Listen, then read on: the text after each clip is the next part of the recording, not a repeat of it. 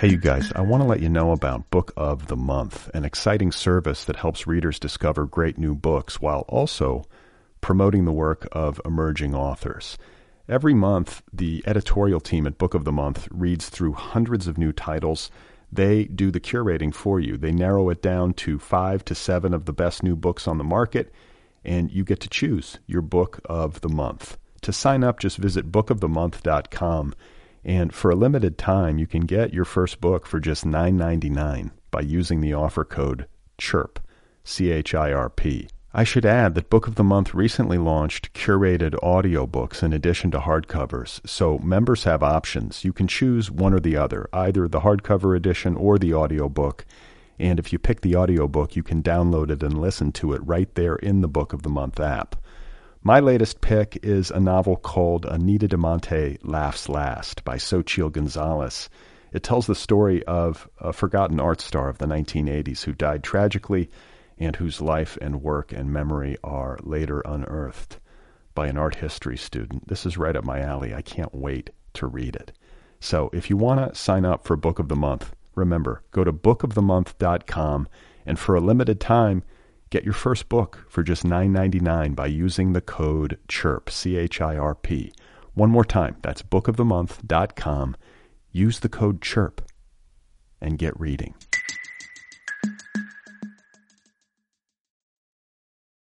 Hey, you guys, today's episode is brought to you by the Litbreaker Ad Network. Litbreaker brings together the finest literary communities on the web with breakout brands, publishers, magazines, and other advertisers. It's an ad network for book people, for publishers, for authors, and for literary content providers. The Litbreaker Ad Network serves 5 million ads per month to nearly 1 million unique readers for dozens of happy advertisers. Do you run an online magazine or blog?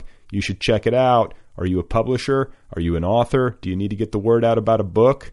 Or do you need to get the word out about a product or service that would appeal to intelligent, bookish people? Look no further. Litbreaker bridges the gap between advertisers and the literary and pop cultural websites where their target customers spend their time. Visit litbreaker.com for more information. It's the very best way to reach book people online. It just is. That's litbreaker.com. Go there. Tell them I sent you. It's an advertising network for book nerds. Go and advertise on it. Oh my God. You are not alone. You have found other people. You and I have a friend in common. Every stupid thing that a writer could do, I've done. I think it's really beautiful. Dude, what a struggle, you know? It was incredible. You know, it was like your head exploded seeing what was really there. And now here's your host, Brad Listy. Just one person at just one time. Right. Okay, everybody, here we go again. This is it. This is Other People. This is probably pretty nerdy. This is trying desperately to go viral. How are you today? Where are you today? What are you doing? What is your current posture? Are you standing up? Are you in motion? Are you sitting down? Are you exercising? These are the things that I wonder. Anyway, thank you for listening. My name's Brad Listy. I'm here in Los Angeles where it is finally raining. Praise Jesus. We're getting a little bit of precipitation in the desert. I know this doesn't mean much to you, especially if you've been in other parts of the country where the winter has been terrible, the snowfall has been plentiful. But out here, I really don't, I think it maybe rained once in November, a little bit. But it's been like a year since we've gotten any rain. And believe it or not, that gets disconcerting after a while, especially when the reports are coming in that the entire state is bone dry. And that, the crop yield is going to... No one cares.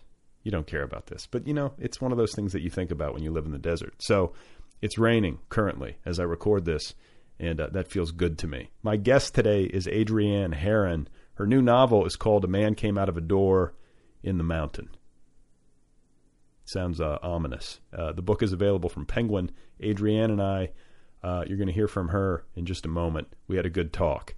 As most of you probably know, AWP happened this past week. What does that stand for? The Association of Writing Professionals? It's terrible that I don't know that. I think that's what it is. AWP. It happens every year. Writers go to this thing. If you're listening to this episode on Sunday, March 2nd? the day it airs. If you're listening to it on the day that it rolls out, then AWP is still happening. It is unfolding as I speak. So I did not make the trip to Seattle. I did not attend the conference, but I thought that it might be nice for the purposes of this podcast that I would reach out and talk to some attendees, some people on the ground, some people who are in the shit,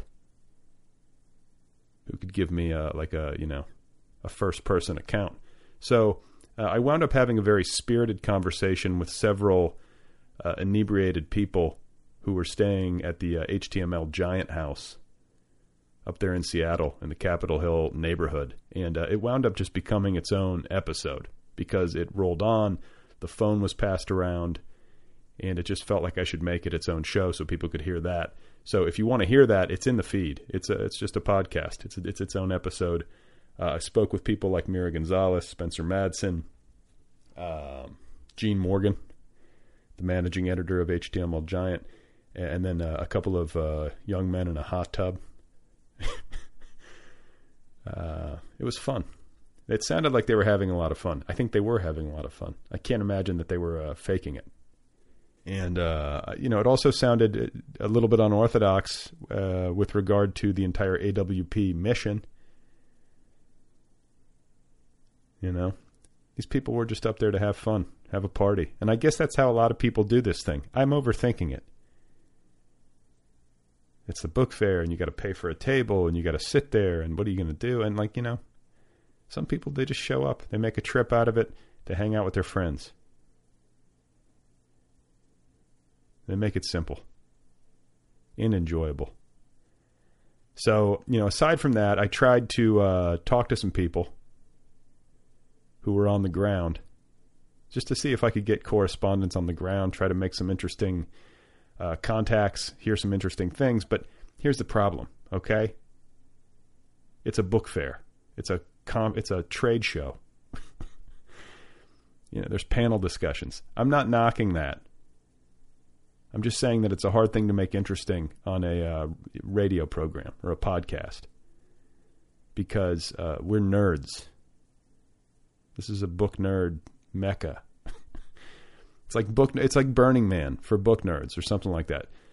So just to give you a quick example, I spoke with a very nice writer and college educator, I believe, college instructor. He's from Boston. His name is Sebastian Stockman. And here's a little bit of our conversation. I'm not in the book fair. I'm just outside the AWP Awards Series winners reading, which was sleepy. Okay, so there's that, and then I think I asked him if he had any highlights, favorite moments. One of the highlights, I went to a panel yesterday that Dan Coyce, the editor at Slate Book Review, set up, and it was a bunch of it was on the good bad review, sort of the well-written negative review. Okay, so this actually was interesting. We had a good talk about negative reviews. We got into it because he had been to this panel. All of these book critics from various prestigious publications were on this panel, and they were all essentially defending their right to negatively review books, which I tend to support. I mean, I've been on the receiving end of bad book reviews, which feels shitty, which I said to Sebastian, but, it's a necessity. We can't have all nice book reviews. Who wants to live in that world? And that was sort of the everybody on that panel was pretty much in agreement, but it was great. It was like a mini lit class because Dan had asked each panelist to choose their one of their favorite negative reviews, and so they. Okay, so you basically get the gist. We're talking about a panel discussion. I don't mean to cut Sebastian off. He was kind enough to talk to me, but there's only so much you can say. You kind of have to be there and experience the thing. And the real action, it seems to be happening off-site and in the hotels, or at least one hopes. So if you went to AWP, if you happen to be en route home and you're listening to this, I hope you had a good time. If you did not go, I hope you had a good time not going. And otherwise, what? I think we should just get on with the show. I think that's it. If you want to hear off-site stuff from AWP Seattle 2014, just listen to the other the special episode with the HTML Giant people. That'll give you a taste of what they were up to, and what I think a lot of people were up to up there in Seattle. Okay, and also you're going to hear me talking in today's episode and in I think Wednesday's episode with authors who are at AWP. Adrienne, I spoke with from her hotel room in Seattle, so we discuss AWP a little bit before we get into the heart of the interview. Just a natural introduction. So that's it, I think. My guest is Adrienne Herron. Her new novel, which is now out from Penguin, is called A Man Came Out of a Door in the Mountain, and I'm very pleased to have her here, and I think you're going to like hearing from her. Here she is. This is Adrienne Herron, and her new novel, once again, is called A Man Came Out of a Door in the Mountain. I am in a room at the Grand Hyatt in downtown Seattle. Okay, so AWP. At AWP, getting ready to go to AWP. I actually just took the ferry. I live in Port Townsend, which is on the Olympic Peninsula, and it's about an hour's drive, and then the ferry ride over. So I just got over a little while ago on the ferry and made my way up to downtown. Okay, so this is like home turf AWP. You haven't had to endure like some sort of hellish cross-country flight or anything. So that right, exactly. That makes it a little bit less painful. Yeah, it's such an odd thing. Yeah, I mean, I've been over this on this show before, and I want to be sensitive because I don't want to. If people really love it and they're having a good time, I don't want to be the guy that sits there and tries to rain on the party or rain on the parade or whatever. Even people that love it, I mean, everybody recognizes it for what it is. In fact, our local, Seattle's local alternative paper, The Stranger, just published this big thing about the types of people you see. I mean, the AWP is a huge thing to Seattle because we're a book town, or they're a book town, whatever. Sure. But but everybody recognizes it's nutty. Okay, yeah, I feel that way, and I just published something on the Nervous Breakdown the other day, and this guy oh God, I should look at his name just because that would be rude not to. But he wrote a big essay about it, and he was talking, about it in a lot of different respects. His name is Anish Shivani, and it's like there's an insularity to it. Like I guess they're going to have the book fair open to the public this time around, but a lot of the people who attend are academics and writers and publishers. So it's not right. like it would make more sense to me if it was like, oh my God, this is the one time when like the general public comes and like interacts right. with book people, but it's basically just authors and book people interacting with one another. It is like 12,000 incredibly socially awkward people in one place. It's so much weird eye contact and eye contact avoidance and awkward I mean, it is really the strangest thing, and we kind of volunteer to do this, so it's odd. Yeah. Why do you volunteer? I mean, I guess you got to go. You're rolling a book out into the world, but like if that's why I'm doing it right now. I don't go to it all the time. I've gone to maybe 3 or 4 of them, and at this point, I know so many people that for me, it's like one of those weird dreams where people from grade school show up and get all sorts of. So you just never know who you're looking at, and sometimes it's just fabulous because you've got the drinking partners you've dreamed about for years. The last time you had a great time with people are there. And then other times it's just like, oh God, just get me out of here as fast as you can, Sure. Well, I mean, it's going to be a mix with that many people. You're going to have to endure a little of the latter, and then hopefully enjoy some of the former. Right, and everybody feels the same way, so they're all looking at you exactly the same way. Do you sense competition? Like, do you have can you tell that people feel like kind of an intense level of competitiveness with their fellow writers? I mean, it's got to be part of the calculation to have like thousands of writers descending upon a city to sort of like mill around in the same conference center and like eyeball one another and go to panel discussions and whatnot, and not feel I think some of the, some people are maybe more sharply competitive than others. Like, do you experience any of that or sense it? I see it. It's just not in the people that I know at all. I mean, there's a group of sort of newly minted MFAs, for instance, and people that are really trying to come up in the writing world as fast as they can. And there's this deep anxiety in people that have been trying for years and years and haven't made it, or are teaching somewhere. And teaching is always, I thought it's the weirdest. I mean, I don't teach. I teach in 2 universities, MFA programs, but they're low-res programs. I'm not a tenured faculty member. I don't have to do committees or anything like that. And I think it's the oddest profession. It's like war.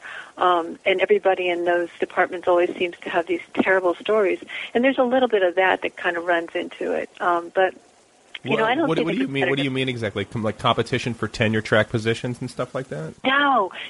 It's like over paperclip type stuff. It's like the most ridiculous wars you'll ever. I mean, there's always this like tension, I guess, between the creative writing and the literature departments, because the literature departments think the creative writing departments are bullshit, and the creative writing, of course, think they're valuable, and that the literature is not offering that much.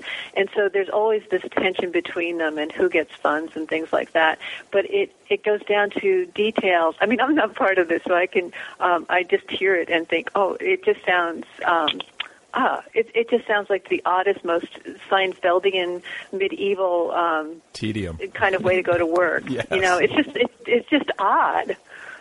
Well, I feel like maybe that's just sometimes. When people are fixating on these things that seem really inconsequential or tedious, a lot of times I think it's because they're worried about something else. Do you know what I'm saying? Like if you're fixated on paper clips, it's not the paper clips that are bothering you; it's something else. They're private agonies. Something. Have you ever taught, Brad? Have you worked? I have in a similar way. Like I was never tenure track or anything, but I taught as an adjunct. Here in LA at Santa Monica College. So I felt, really autonomous actually. Like they just sort of gave me my classes and I showed up and taught, and I really loved the classroom work. The grading and the reading, undergraduate short stories and essays and stuff like that in volume could wear me down just because, yeah. I don't know. Yeah. That part of it was not my favorite aspect of it, but I think that's the case for most people. Like I like the classroom stuff. Yeah, and I think that's what you were saying before about something else bothering people when they get into these little battles. I think that's part of it. I think showing up in the classroom every day for a lot of people, teaching the same thing, hearing the sound of your voice saying the same things, and just basically being alone too a lot of the time, it really does wear people down. And if you have ambitions in other directions, I'm sure it comes out in strange ways. Yeah. Well, and it's interesting. You talk about being alone because that's such a big part of being a writer. And I've been thinking about this lately because I have, I really like people and I like talking to people, but yet I find myself oftentimes being like, no, I'd rather not go out. I'll just stay home. Or, I'll avoid AWP or whatever it is. And these things seem to be in conflict with one another. I feel like that's maybe like a central tension to the writing life, which is maybe why I gravitated toward it, where you're trying to connect with people, and yet you do that by sitting alone in a room and trying to, string together a story of some kind. But do you have any kind of like inner tension in that way with respect to socializing with people? Like, do you consider yourself... Are you adept at it? Is this? I mean, am I stating the obvious here? No, I agree with you in many ways. I mean, I have the advantage of not living in any kind of rarefied community. I don't live in a city. I live in a small town. It's a boat building kind of town. My husband is a mechanic who owns a garage. Our friends, everybody works, doing different things. I have lots of writer friends, and I have artist friends and all that, musician friends, but everybody's got another job somewhere. So our conversations are not just about writing, for instance, and the time I spend alone is really the time I'm spending working on my writing, trying to get better at it. And then when I go out, I mean, I'm when I'm at home, I don't go out very much or do very much unless somebody stops by or whatever. I'm the same way. I'll make a choice not to go do things, but But you can't help it when you live in a small town. You're just part of it. You go to the store, everybody knows you. You go to the bank, whatever you do, you take a walk. You see 20 people you know, so you're involved anyway. So you just have to live through it. Are you? I mean, does that bother you? Because I've noticed this about friends of mine who live in small towns. That's the case. Like they can't leave their house without running into people and having like 15 different conversations. Whereas I live in Los Angeles and I leave my house and like anonymity is almost a guarantee. You know, you can just blend, or you're just stuck in your car, so you're boxed off from everybody else. But do you like that? I do. I in fact, I'll take you one further. My favorite thing is to be in a foreign country where nobody, like, I can't speak the language. Right. Nobody could talk to me anyway. I'm just like, great, perfect, you know, and I can just blend and watch. But you know, I do envy sometimes, at least mentally, this idea of having a stronger sense of community. And you know, my friends live in Crested Butte up in Colorado, which is a tiny ski town, beautiful. But I went and visited them, and we walked out into town, and my buddy and I are walking down Main Street or whatever it's called, you know, the heart of town, and we were just I think we were going to brunch or whatever it was, you know, but it took us like 45 minutes to get a half a mile, you know, like it was because everybody stopped, and for him, he's so used to it, like he just stopped and talked. And you know, I'm, I guess, more acclimated to city living or whatever. And I was just like, what are we doing? Like, let's go. You know, like, but, you know, there's something nice about that. He's not in a hurry. He's less time focused. It's not, you know, he's more patient. And he's got neighbors that he actually knows and all that stuff. Right. Yeah, I mean, there's times when you really hate it, and there's times when you're just so grateful for it. It's like a different kind of connection. Plus, you know, I've been in the town long enough that I've watched people get old, and you know, kids grow up, and all that sort of thing, and it's pretty stunning. Actually, it shouldn't be. I mean, that's what life's all about. But it's just always this marvel of, wow, I get to see this show in front of me and see these characters develop, and it's pretty interesting sometimes. Yeah, well, no, and it gives you a sense of rootedness. And you know, I live in Los Angeles, so hearing you talk about having friends who aren't constantly jabbering about like creative life also sounds sort of nice. Where, you know, in Los Angeles, everyone's, I mean, I guess people are talking about the film and television business more than they are literary concerns, but you know, the creative arts are the main industry in this town, so it's kind of inescapable, and it can get exhausting in its own way. You know, everyone's doing it in this town, and I've talked to authors who have lived in places like this. You know, I've talked to like Brooklyn authors who have, you know, done their time in Park Slope or whatever, and then they move away and they get themselves at a remove, and they're in a place where they're kind of the only writer in town, or, you know, they're a decided minority, and they're not surrounded by people trying to do the same thing, and they found it really liberating. Yeah, I wondered if they would miss it, because places from afar, places like Brooklyn look both intense and kind of nourishing.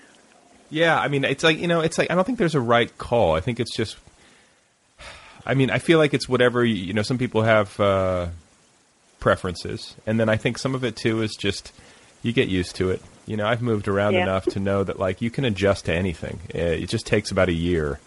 And maybe you like one place better than the other, but I never thought I would live in L.A., and I've adjusted to it and find myself liking it. And I've also lived in small towns, and I like that. And I just think that's it, you know? Yeah. So what about you in the Pacific Northwest? Is this where you're from, like born and raised? No, I was born in Philadelphia, and I lived back there and in New Jersey through high school. And, but I married a Canadian and who was from out here and just wanted to hightail it back to the Northwest as fast as he could. We married pretty young, and so we've been out here a long time. How old were you when you married? 21. Oh, wow. That is young. Yeah, it is now. Then it didn't seem, maybe it was, I don't know. We just, I don't know. But yeah, I mean, things have changed. I do feel like nowadays, I mean, I'm 38, so I feel like my generation, most of my friends got married in their, you know, late 20s was as early as it got, really. Right. But more and more, it's like, you know, people are getting, it seems like it just keeps getting pushed back, and people start having kids like in their late 30s. And, you know, my mom and dad, I want to say my mom had a baby when she was 22, which seems incredible to me. Because when I think of myself at 22, I think I still was a baby, you know, but it's just different times. Well, yeah, and sometimes when we tell people when we got married, it's like an Appalachian story. You know, we have to say, no, it really didn't really happen in middle school, because to them it feels like it all, you know, we were just way, way too young. To us at the time, we were, you know, we're already cruising the country and doing things. It was just part of the fabric of stuff. Sure. So did you have a big adjustment to make, going from like living in Philly and Jersey and suddenly being in the Pacific? Oh, yeah. Yeah. Oh, yeah, totally. I remember the first time we drove out here, my husband, Allie, he wanted to take me to see the Pacific. So we drove to the coast, and you know, I'm a Philadelphia, Jersey girl kind of person, and I'm thinking, you know, down the shore where we used to go and you know, cut school and go and hang out on the beach all day, and it would be hot and all that. And we drove out to the beach here on the West End, and all of a sudden we're getting into deeper and deeper fog.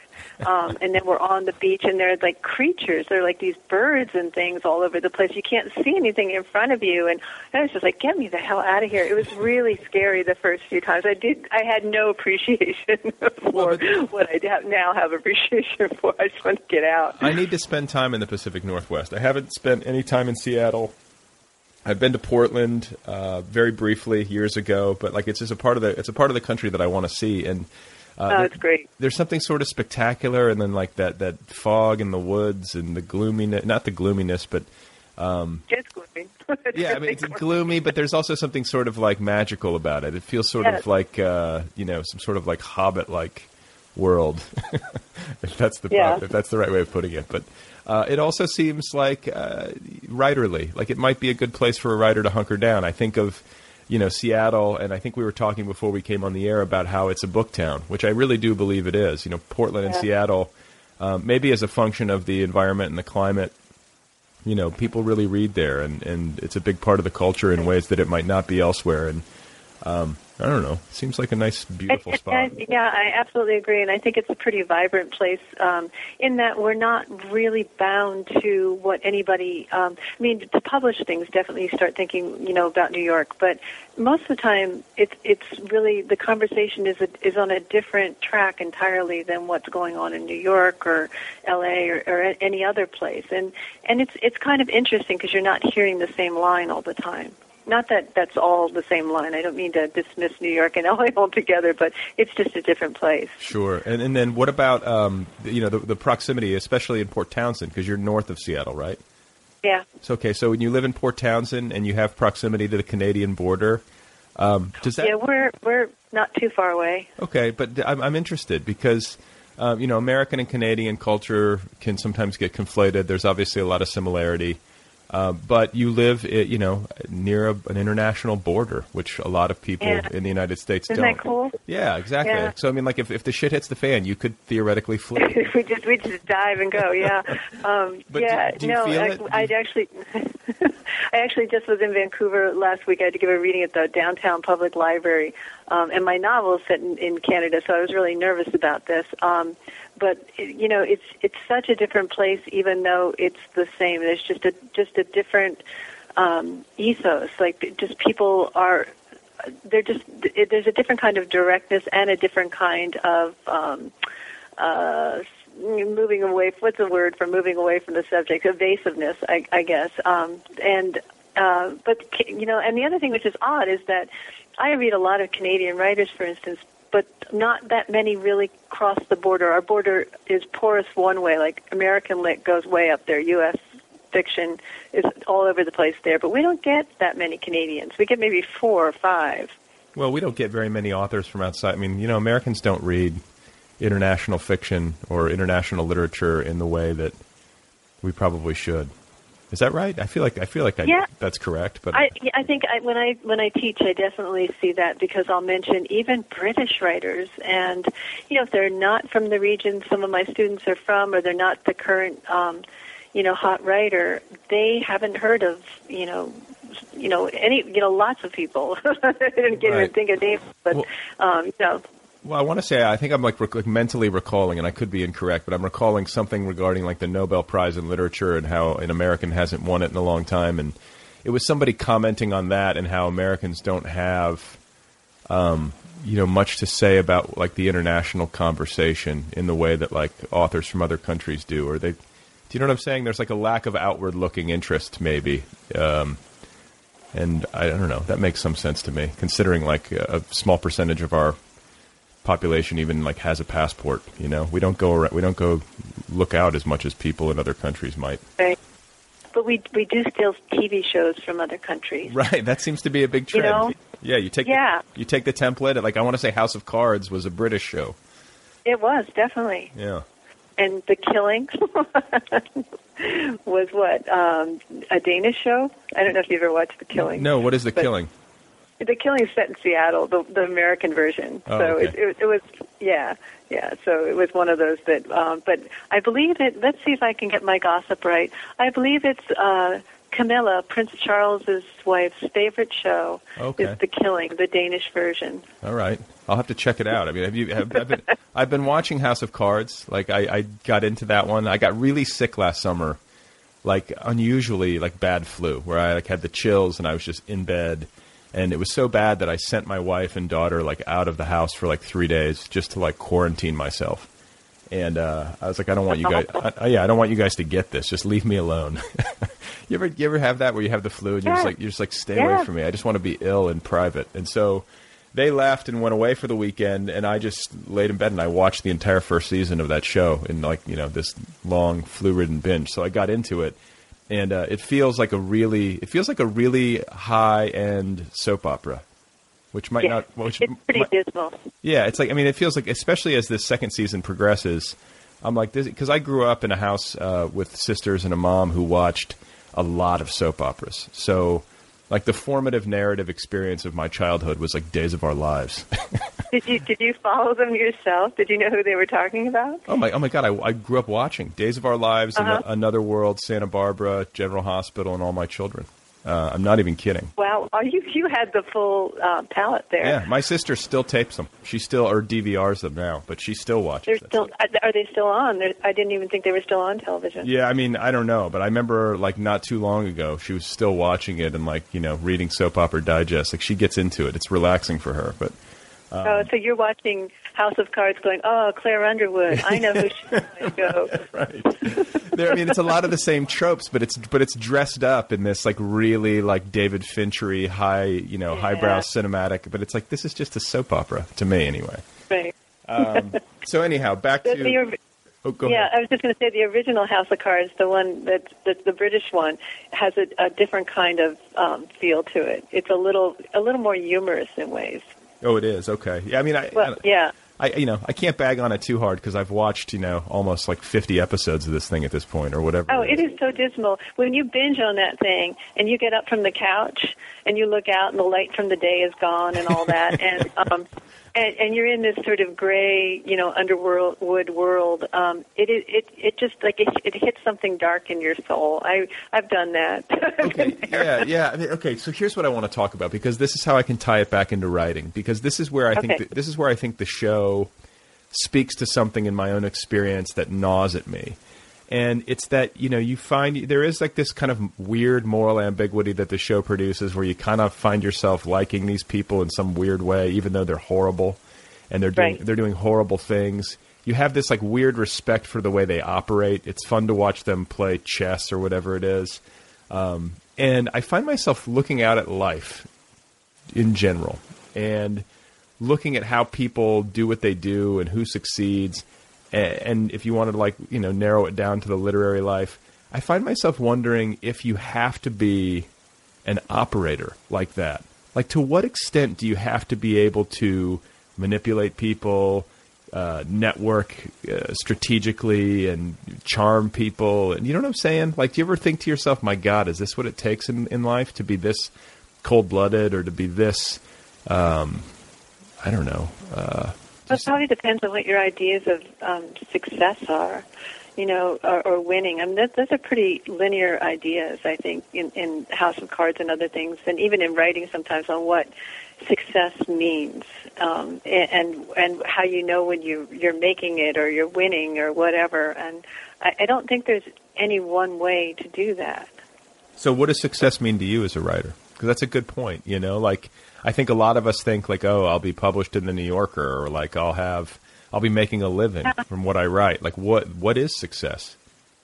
You know, all that stuff figures in. I mean, all of us, if we were published in the New Yorker, probably would feel great about ourselves for 10 minutes or so until somebody said, you know, it was a pretty good you read something on a blog or whatever. It was a pretty good New Yorker story, wasn't the best, and they'd feel terrible about yourself again. But, you know, for me, my best moments as a writer have come either by myself when I've finished something or I've written something, or I'm just totally subsumed by chills, real absolute chills, like physical chills, where I think something is here and it's bigger than me. And I like that feeling, even if it's just 2 sentences. It's like, this is bigger than Adrienne. And the other time is when I'll have somebody who's read it, whatever I've written, and just get it on even a different level than I've intended, but it like hit them in a way. And that's just this total magic. There's, you know, there's something called the secret sympathy about things affecting, one thing affecting another through a space that appears to be empty. It's kind of sympathetic magic. And that moment when somebody's read something that I've written and they feel something, that's sympathetic magic to me. And that's success to me. That feels great. The other stuff is great for about 5 minutes, really, and then you start feeling, well, at least I feel pretty self-conscious, and I just want people to stop looking at me. So, you know, really, truly. Yeah, I mean, no, I mean I think that sounds healthy. Do you have does the book sales does that factor into your calculation at all? My first book was a book of short stories, which I didn't know at all that they don't sell. And it was, you know, it won a prize, and then it was published by Houghton Mifflin, and I just thought that was wonderful and great. But I didn't, you know, I was kind of oblivious to the whole success part of publishing. And the novel I've just published is being published in a bigger way, and it's a novel, and people are actually reading it. So that's gratifying. As far as the numbers, I have no idea. Yeah. Well, I mean, like, I don't know. I think some people out there, you know, when they're defining success for themselves as a writer, they might be more, what's the word I'm looking for? Numerical about it. You know, like I have to sell X amount of copies. I have to be making X amount of money. Maybe, yeah. You know, I don't know. That's if you're trying to, you know I can't live off writing. I really can't. And I've done a ton of odd jobs over the years. I mean, really, some of them very odd. And now I teach, and that, of course that's a big moneymaker too. When I say that laughing, but you know, we live a really humble lifestyle, and in all good ways. I mean, it's not like I wouldn't say that we're environmentally conscious, and that's why we do. Although, you know, of course, we try and think about blah blah blah. It's just that we don't have a lot of stuff that we need. We have everything we need, you know, and right. and everything we want pretty much. And as long as we can go have a beer or do things, you know, hang out with friends, and I'm making this sound so drab, but no, we have a pretty good life. So I don't need. You know, this sounds so stupid. I don't really need to make a lot of money. Well, that's good, though. You know, like that's like I think there's like a real value in simplicity because it can be, especially if you're living in a place like Los Angeles where the cost of living is so high. Like I come up against this where you're like, holy shit, like how am I going to make the math work?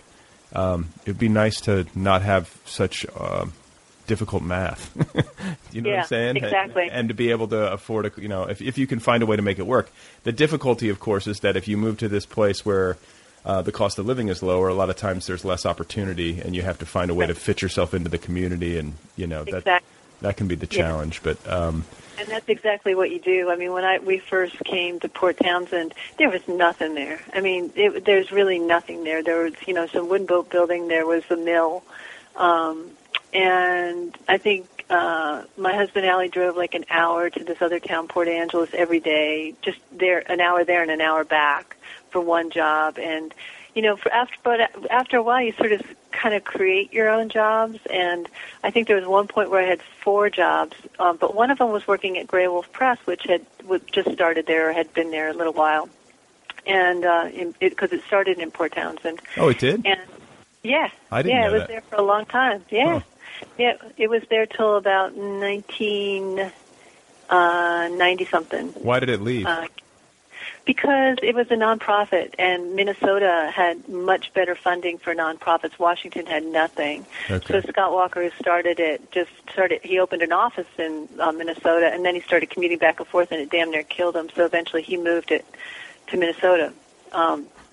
But Copper Canyon's in Port Townsend, too, the Poetry Press, and there were a couple other presses. And, it's a little town. At that point, it was like 7,000 people. Right. So it was pretty dynamic. And everybody's making their own way, doing one thing or another, starting this, starting that. You could start anything. You could buy a house for $30,000. That's if you were a rich person, you go buy the house, Wow. And so it was a place to get. Now it's not like that. It's gotten gentrified like crazy. But at that time, it gave everybody a chance to do things.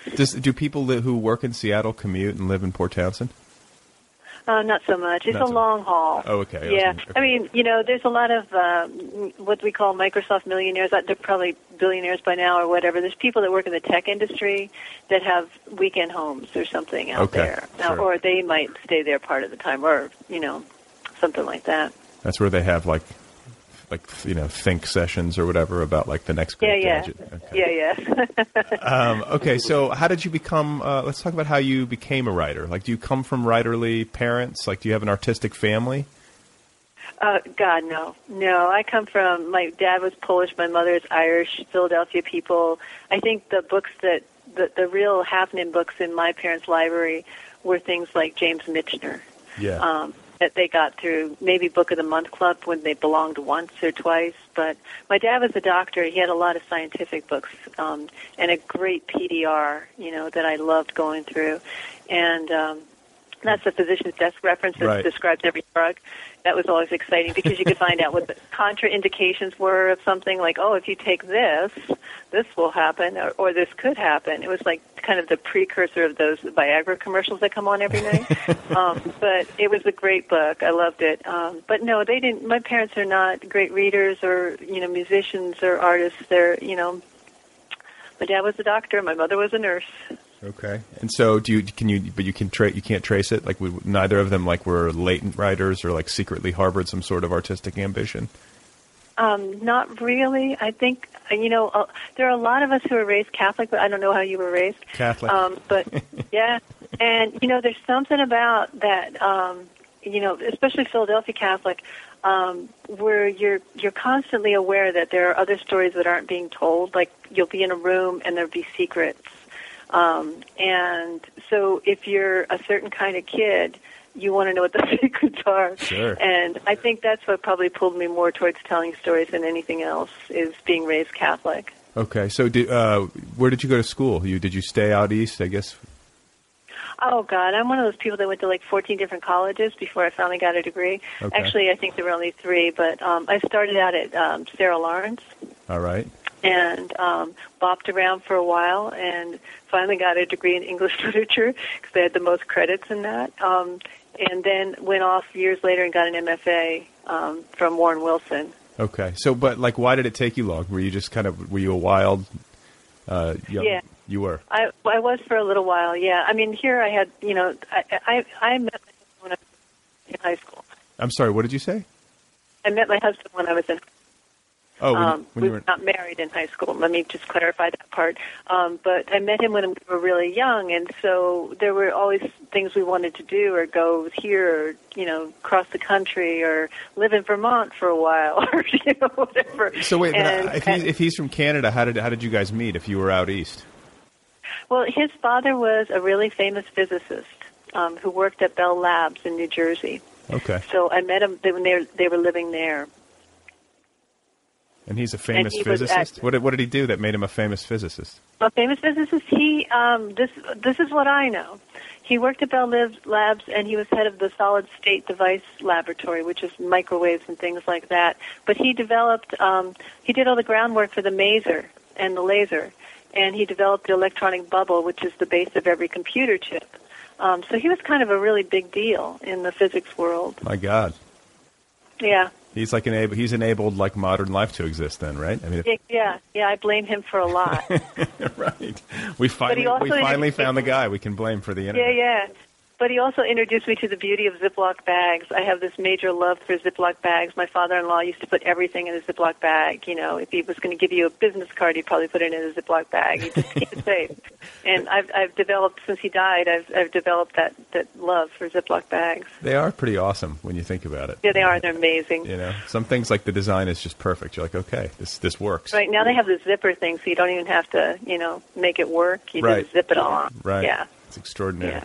So, and by the way, I have a young child, so we're Ziplocking a lot of things. I feel like good, smart, really smart. Because what the world needs now is more plastic bags. You know? Right. Well, you know, you just have your collection. Yes. You try to reuse You rotate it.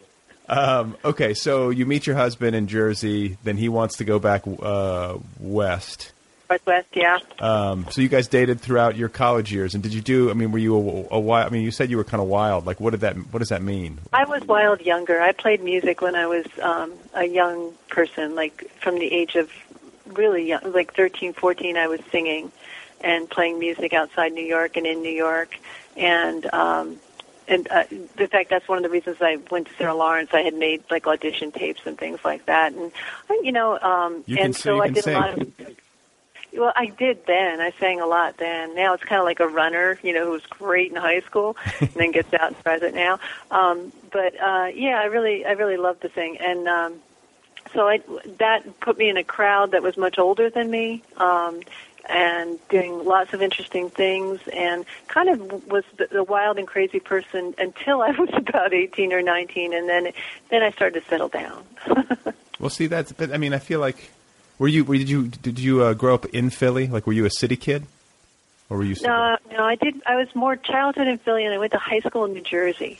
Okay, but did you was this like Jersey, like right outside of New York City, or was this South Jersey? Kind of about maybe an hour outside of New York. Okay, because I have this theory that people who grow up with like access to these big these big cities, they tend to be wilder at younger ages and get it out of their system, and then suburban kids like me. What's that? Yeah.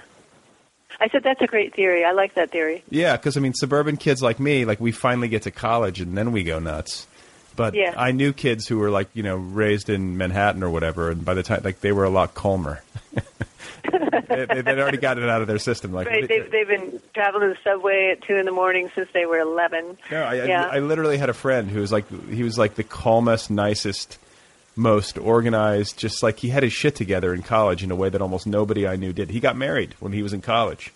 It was, and they're still married. Like, it was bananas. Yeah. And he was like telling me, he's like, yeah, you know, like I committed arson when I was 14. I was like, I know, there were crazy things. I mean, even as a little kid, I mean, I remember, I have older brothers and neighbor kids and the whole deal. I remember climbing over the roof of a factory, you know, and having glass fall in, and one of us taking the rope and shimmying down. We did all kinds of stuff, you know, that were just a little wilder and crazier than people that I've met since. I thought everybody had childhoods like that, and some, you know, there are a group that do and love to regale you with it, but not everybody had that. A lot of people were in the rec room. Right. Or the shopping mall or whatever it was, but right, yeah. So this music that you were playing, like, was it rock and roll? No, it was like folk blues. Okay. It was, and I wrote a lot of my own stuff, which tells you a lot right there. But I was really fortunate in that I had lucked into some really good musician friends, so they taught me more than I would have learned anywhere else, and I got to play in cool spots with them, and so it was fun. So what was the name of, like, one of your original numbers? Oh, God, I don't know. I remember my most embarrassing one. Unfortunately, like, it's hard to remember lyrics or anything. I mean, sometimes I can get back and I can play whole songs again. But my most embarrassing one was something called Museum Man, which was about picking up men in museums, which, of course, I had tons of experience in. I don't know where that one came from. That is the place to do it. Yeah. Okay, so let's get to you're young, you're married. You're in the Pacific Northwest suddenly. You're acclimating to that. At what point do you start writing?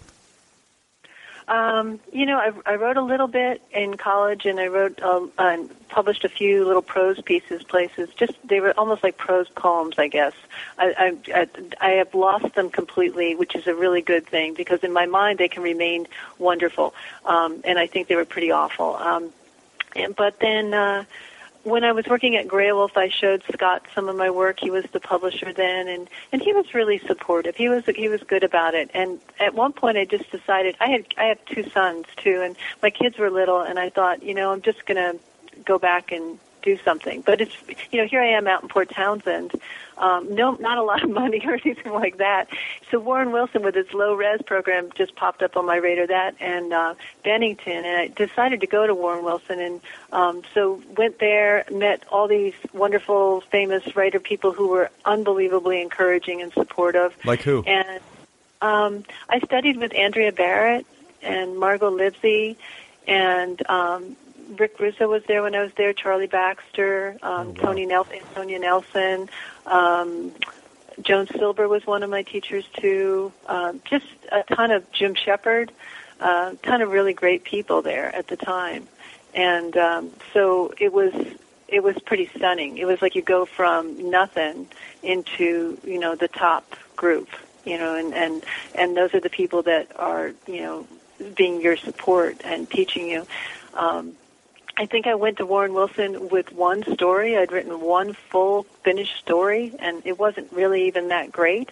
And in the first semester I worked with Margot Livesey, I probably wrote 8 stories, just a lifetime's worth at that point. And most of them made them into my first collection. It was a really amazing transformation that Warren Wilson MFA for me. I know people talk about MFA programs, but for me it was just 2 years to write without anybody asking me what I was doing. 2 years to just fully commit to something. I mean, when do you get 2 years to fully commit to something? Well, I was just going to say, because this is all the rage right now. It's always been all the rage in writerly circles, but there's this book out called MFA versus that's getting a lot of play. And right. I mean, it's kind of a tired conversation, but it's there, and I think that what you're saying is totally accurate. I mean, if nothing else, like, my God, it just gives you a chance to focus your energies and to be around other writers, and if there were other options where there was money or where there was at least the luxury of time, then show them to me. For God's sake, I'd be happy to go live somewhere, without expenses and write and think and everything else. But this is right. The only show in town, really, for writers. Well, and something like Warren Wilson, which is a low residency program. So I still worked. I still had 2 jobs in Port Townsend, and I had 2 kids, and my husband had his business, and I was helping him with that. So there's like all this craziness that's going on at home that I'm still working and doing while I'm in school, because the residencies are twice a year, and in between you're not teaching freshman comp or anything like that. You're working your tail off, but you're also doing other work for money. Right. So it was your real life is entwined with it. It's not like you're on a campus for 2 years and then you go out to real life. You're just in it. You have to learn how to write and live at the same time. Well, let's talk about that. Let's talk about that, because I think this is something that a lot of writers are dealing with, or they look ahead in their lives and they think about how they might deal with it. But, working 2 jobs, having 2 young children, and getting your MFA and writing 8 short stories in a year, it seems like an incredible amount of work to be done, to be doing. So how do you manage that, as a mother and then as somebody who's working day jobs and then trying to get work done?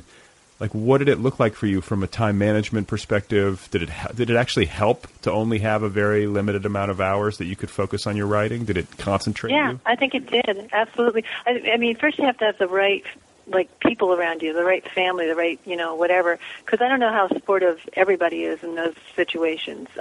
You go to these MFA programs and just, relationships are collapsed all over the place.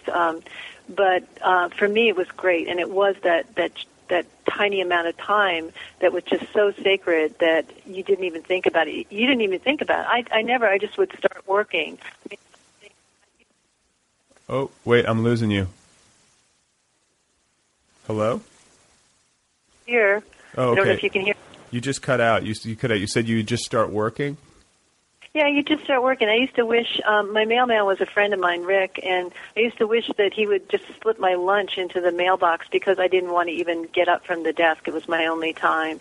And I have a friend, Gina Oshner, another writer who has like 4 kids, and she's written all these, books and stories, amazing stuff. She's been in the New Yorker, and she just does it when she writes in her head. She does all kinds of stuff that I couldn't do at the time. But I think everybody finds the space they need. We're not ever going to be like somebody like John Updike with, a wife or someone to take care of everything, or Cheever or whatever, to dress in his suit and go to his office. And so we just do what we can. But, it was too precious. Well, I was going to say, have lessons from that period where you had so much going on and you were writing in this manner where there was no kind of like throat clearing or preamble, you just sat down and you started to work, like, has that carried over? Is that how it still is for you? For a while, and then I got more time, and then things started to not be as productive, to be honest. As soon as I started adding on, as I say, I teach in 2 MFA programs and do a bunch of other stuff. As soon as I started adding on more of that, I have my time now. I just work like crazy when I have it. So is it just you write whenever you can, or do you have like a really regimented schedule where you're up before dawn and fitting it in? No, I can't do that. I really appreciate that people can do that, but, I found that the best time for me to write is something like 3 o'clock in the afternoon when all the work is done that I have to do for other people.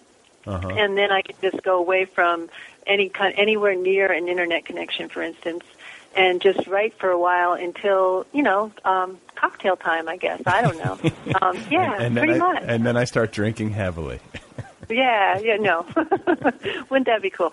No, and then at night sometimes I'll go back and revise more because it's much easier to, sit down with the work in hand and revise. And I can do that sometimes later at night. But, yeah, I love guys who talk about, it's mostly guys who talk about how many words. Like I have a friend when I was writing the novel, and he'd say, how many words you write? How many words?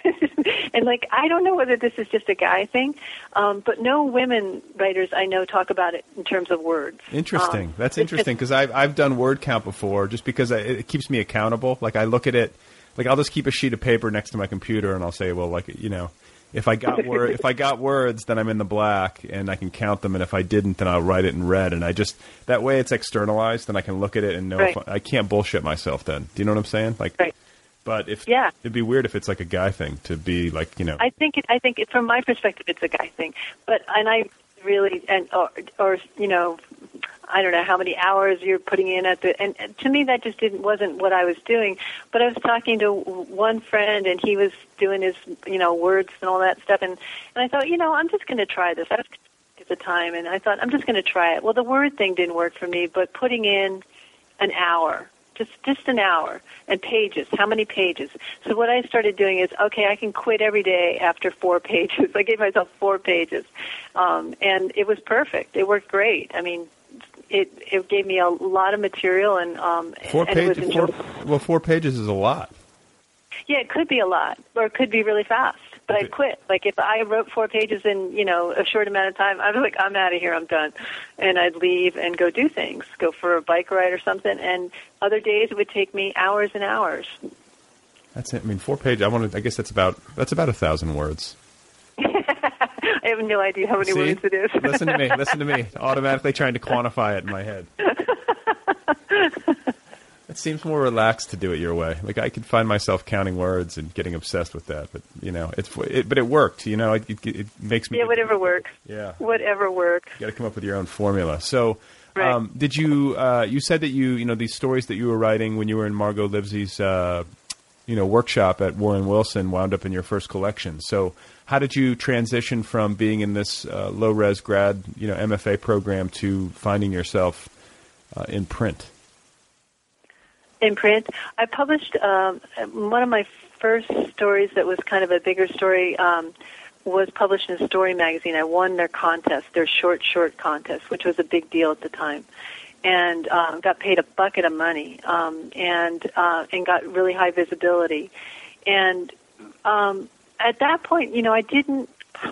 I sound pretty ignorant, but this is one of the gifts of living in a small town, and even though I worked for a small press and all this other stuff, I wasn't really all that savvy about sending to magazines or thinking, that they weren't going to get published. So I would just send things out, and things started to get published, and then pretty soon I had this collection together. And then how did the collection get published? The collection got published in a really fortuitous way. I had, I got a call from Swanee, which is one of the places I teach now at their School of Letters and MFA program. But I got a call from, the Swanee Writers Conference and all that. Yeah. And they had, they had a bequest from Tennessee Williams Estate. So they had a bunch of money, and they started the conference, and they also started this writing series where they were publishing books for a few years through Overlook Press in New York. And so they called me once and said that, my collection was up for consideration. And it was just a group of stories. And the way that I understand it was that Andrea Barrett, they had gone and asked different famous writers, do you have anybody you could recommend? So Andrea Barrett had given them my collection and a few others, students of hers. And so, I didn't really even think that much of it because I wasn't sure it was a coherent piece of work myself. But about 3 months later, I got a call, and they wanted to publish it, and did a little bit of editorial, and it came out about, it's like a scant 7 or 8 months later. And then Houghton Mifflin bought it for paperback. So it went I didn't even have an agent. I didn't have anything with that. So you must have been thrilled. That sounds lovely. It was really exciting, but again, my goals are a little bit different, I think, than some other writers. I just wanted to see it out there. I wanted people to read it, but I didn't have high expectations of my life changing because of it. See, but that seems like again, it seems healthier because I've talked to authors on this show, some of whom I think suffer from ambition or expectation. And then other writers who are like, there's no way I'm ever going to make money on this. I just do it because I love it. And they're completely satisfied with that. And I'm not saying one's right or one's wrong, but it does seem like approaching it in the way that you're talking about is probably less stressful. Yeah, I think it hurts less. Yes. And, you can put your real attention on, trying to get something right for you, trying to tell a story you need to tell or want to tell or, are desperate to tell in some way. So what about the novel? So how did that, come to fruition, and then how did it find its way to Penguin? Okay, so this is where I knocked down every image of my life as the luckiest writer alive. I wrote a novel right after the short story collection because by then I was hearing, now you've got to write a novel. And I did have an agent at that point. And so I wrote a novel, didn't know what I was doing, and I wrote it maybe 6 or 7 times, and finally my agent said, this is great, let's send this out.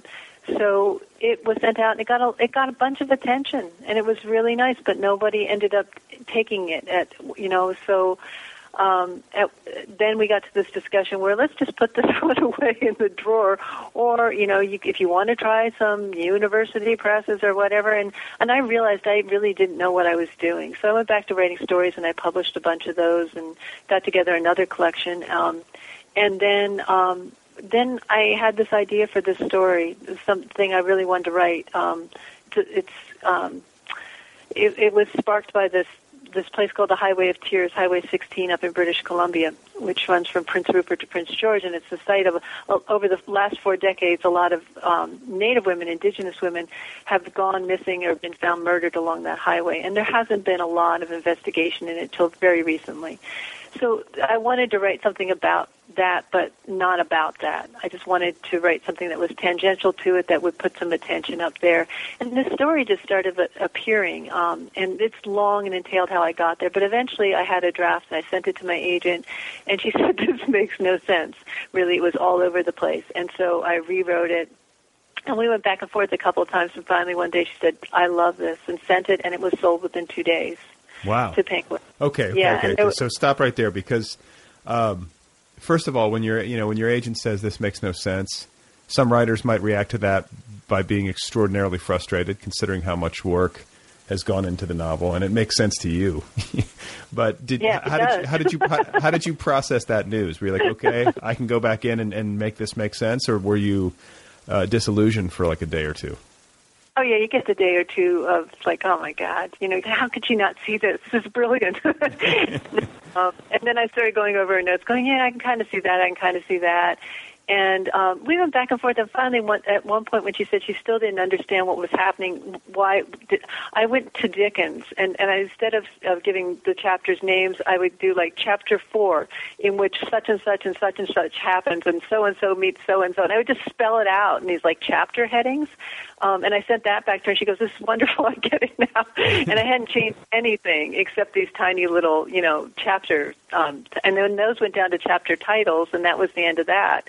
And she got it, and the editors got it, so I think it was fine. Okay, so was really that the big fix that made it make sense and that got it sold in 2 days? Like, when you take it from this makes no sense at all to it's sold in 2 days to, like, what did you fix? Yeah, there was a longer period of time in there. A lot of it was just streamlining and making things clearer. I have a tendency to put everything that I've ever thought in my life into a piece of work, and it takes me a while to realize that the reader doesn't need to know all that, and I can pull back and just and streamline the story and get it down to its essentials, and then see what I've got.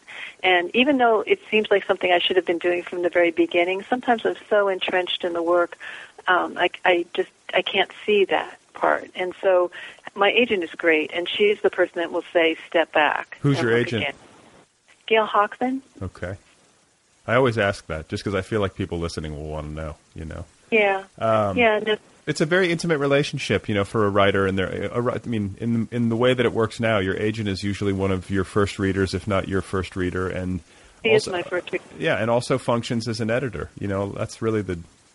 Right. It's definitely, like, I always whatever I write, I always hand it to my agent first, and she's great about giving feedback. I guess that's part of the job, but it seems like the editorial capacity for agents has increased in the last several years. Yeah, absolutely. And so you find that with your agent as well, that you have that relationship where she reads and tells you what's what. And yeah, first reader. And it's like, and you need somebody that you can send something to where you're like, this is potentially embarrassing. Right. Yeah. And like, I know you, but I don't like really know you, and like, you don't know all my friends and everything, so this feels safe. Right. And what's good about Gail too is that it is a discussion. It's not like she says this is wrong or whatever, or change this. It's not like that at all. It's like, I don't get this part. Right. And then I'll go back and we'll talk about it back and forth, through email or whatever, and then I'll send her something else. I love revising. I don't have any problem with revision. So, and I love hearing other people's ideas, but ultimately it comes down to what I think the work should be. So, and she's good with that. Well, okay. So AWP now looming. Like, what's your plan for the weekend? Like, by the time people listen to this, the weekend will be, nearing its long end. gone. Yeah. I have to give a reading tonight at a little nightclub down in Belltown, and so it's like 8-minute readings with cocktails, which is always great. Yeah.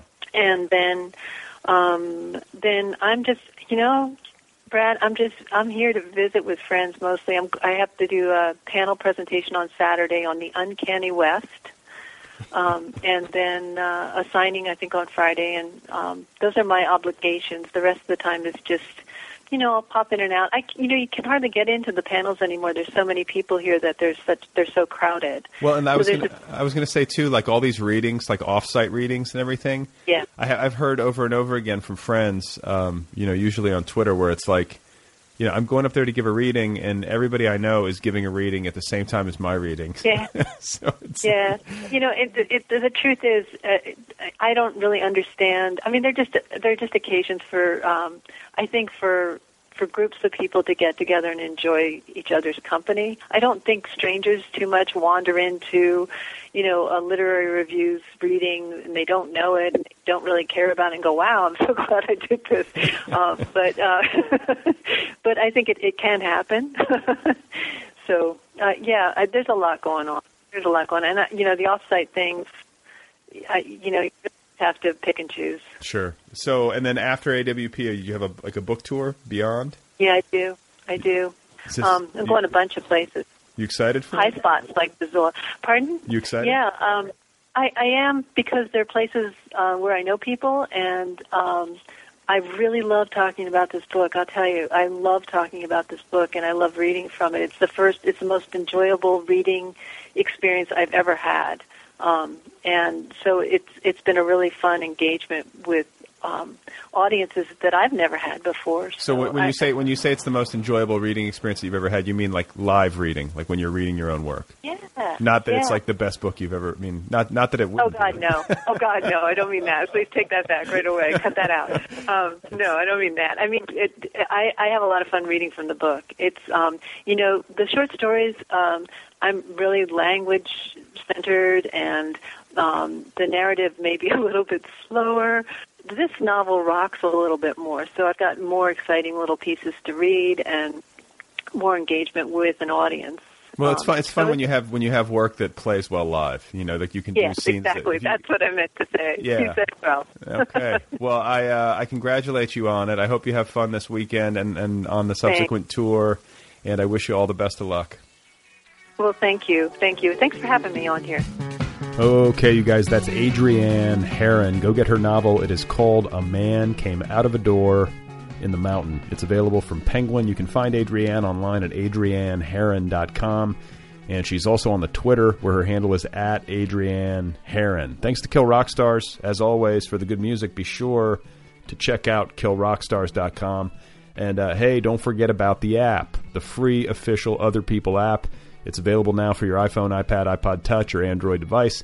It's the very best way to listen to this program, you guys. You got to get the app. New episodes automatically upload to the app. You don't have to do anything. They just show up. You can download episodes to listen to offline. And best of all, you can access premium content and the program's full archives all via the app. So here's how it works. You go get the app. The app is free, and it's available for whatever device you might have. From there, you get the most recent 50 episodes of this podcast for free. No charge. And then if you want to access the archives and the other 200-something episodes at this point, you sign up for premium, and you sign up right there in the app. It costs $2. $2 a month, and you get access to everything. Every single show, including my conversations with authors like Cheryl Strayed, David Shields, Eric Larson, George Saunders, Sam Lipsyte, Roxane Gay, Susan Orlean, Tayari Jones, Tao Lin. The list goes on. So please go get the app. The app is free. And then sign up for premium right there in the app and support the show for a couple of bucks. I would appreciate that. Otherwise, what? It's still raining. And you want to know something funny? Because this is a desert location, because Los Angeles is in like a desert, it cannot handle rain. The infrastructure of this city is not built for precipitation, meaning the sewer systems and then just the natural terrain. So if you can imagine the ground, and especially if you can imagine it in the wake of a significant drought, it's like hard, flat, baked desert earth. And then suddenly you throw in 5 inches of rain, and that rain will just sit there on top of that earth, and it will pool, and it will cause flooding. And then eventually it'll seep into the earth, and that will turn the earth into mud, and then the earth will slide, and it will destroy things. So even when we get what we need, this is my point, even when we get what we so desperately need, it turns into a disaster. Isn't that how life is? Please remember that Anthony Trollope died of a stroke, and that Jackson Pollock once said, quote, "When the canvas is on the floor, I feel closer to it." That is it for now. That's all. That's thanks to Adrienne Herron. Go get her novel. I'll be back again soon with another episode. There's some good ones coming up. And what? Follow me on Twitter, at Brad Listy, for Stream of Consciousness Blather. And then also the show has a feed at Other People Pod for some additional musing. Okay? Get home safe from Seattle. Don't fall asleep with your mouth open on the airplane. Don't do that. Just don't be that person. It's an unattractive thing. Just put your head down on your tray table. Perhaps get a neck pillow. keep your mouth closed. Or perhaps if you're feeling courageous, you could rest your head on the shoulder of the stranger sitting next to you.